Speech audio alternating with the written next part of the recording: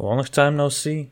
From now on, we will not only talk about programming in general and Python Django in particular, but we will also dive into other interesting topics from a technical point of view. An episode about Python or web dev is coming soon. This is not a complete change of subject. And now I think we're going to start this mini season with Web3, and the next episode will be about a particular app. So, the history of the web in a nutshell. Web of the first version. These are simply static pages, the so-called read-only. One of the most obvious examples is Craigslist. Overall, almost all users were just readers. The web of the second version is the web to which we got used. There's not much to say about it. You yourself know everything. Social networks, centralized crypto exchanges, Twitch and other services. In general, this is almost everything that fills the internet at the current stage of development. Well, here we come to the Web3, which is described as read, write, own. The moment of ownership is an important feature of Web3. Participants, aka users, will have full rights to their content, data, and certain assets.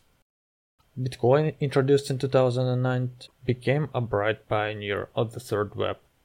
An important point: the internet has not reached the stage when we consider it Web3. However, there are resources, services that are created in accordance with the following principles: openness, decentralization, resistance to censorship, immutable and permissionless. Interoperability is a major theme for blockchains, as it will be for platforms built on Web3. Almost like how the metaverse is described, different platforms can be pieced together to create one flexible space, where one's identity can remain the same, which means there is no need to make an account across different platforms. Many claims that connecting with the Web3 is as easy as setting up your crypto wallet, such as MetaMask or Phantom. Having a wallet connects a person with decentralized applications in order to interact with them and conduct transactions. Here are examples of Web3 protocols and their Web2 equivalents. Music, Spotify, audios. By the way, I was deleted from Spotify as soon as projects reached 1 million plays per month, but that's a completely different story. Upwork, Braintrust, where I got rejected as a developer, by the way. Online file storage, Dropbox, Filecoin. Here I don't have another, by the way. Take Medium for example, a centralized tool for writers to publish and earn some income without having to manage it.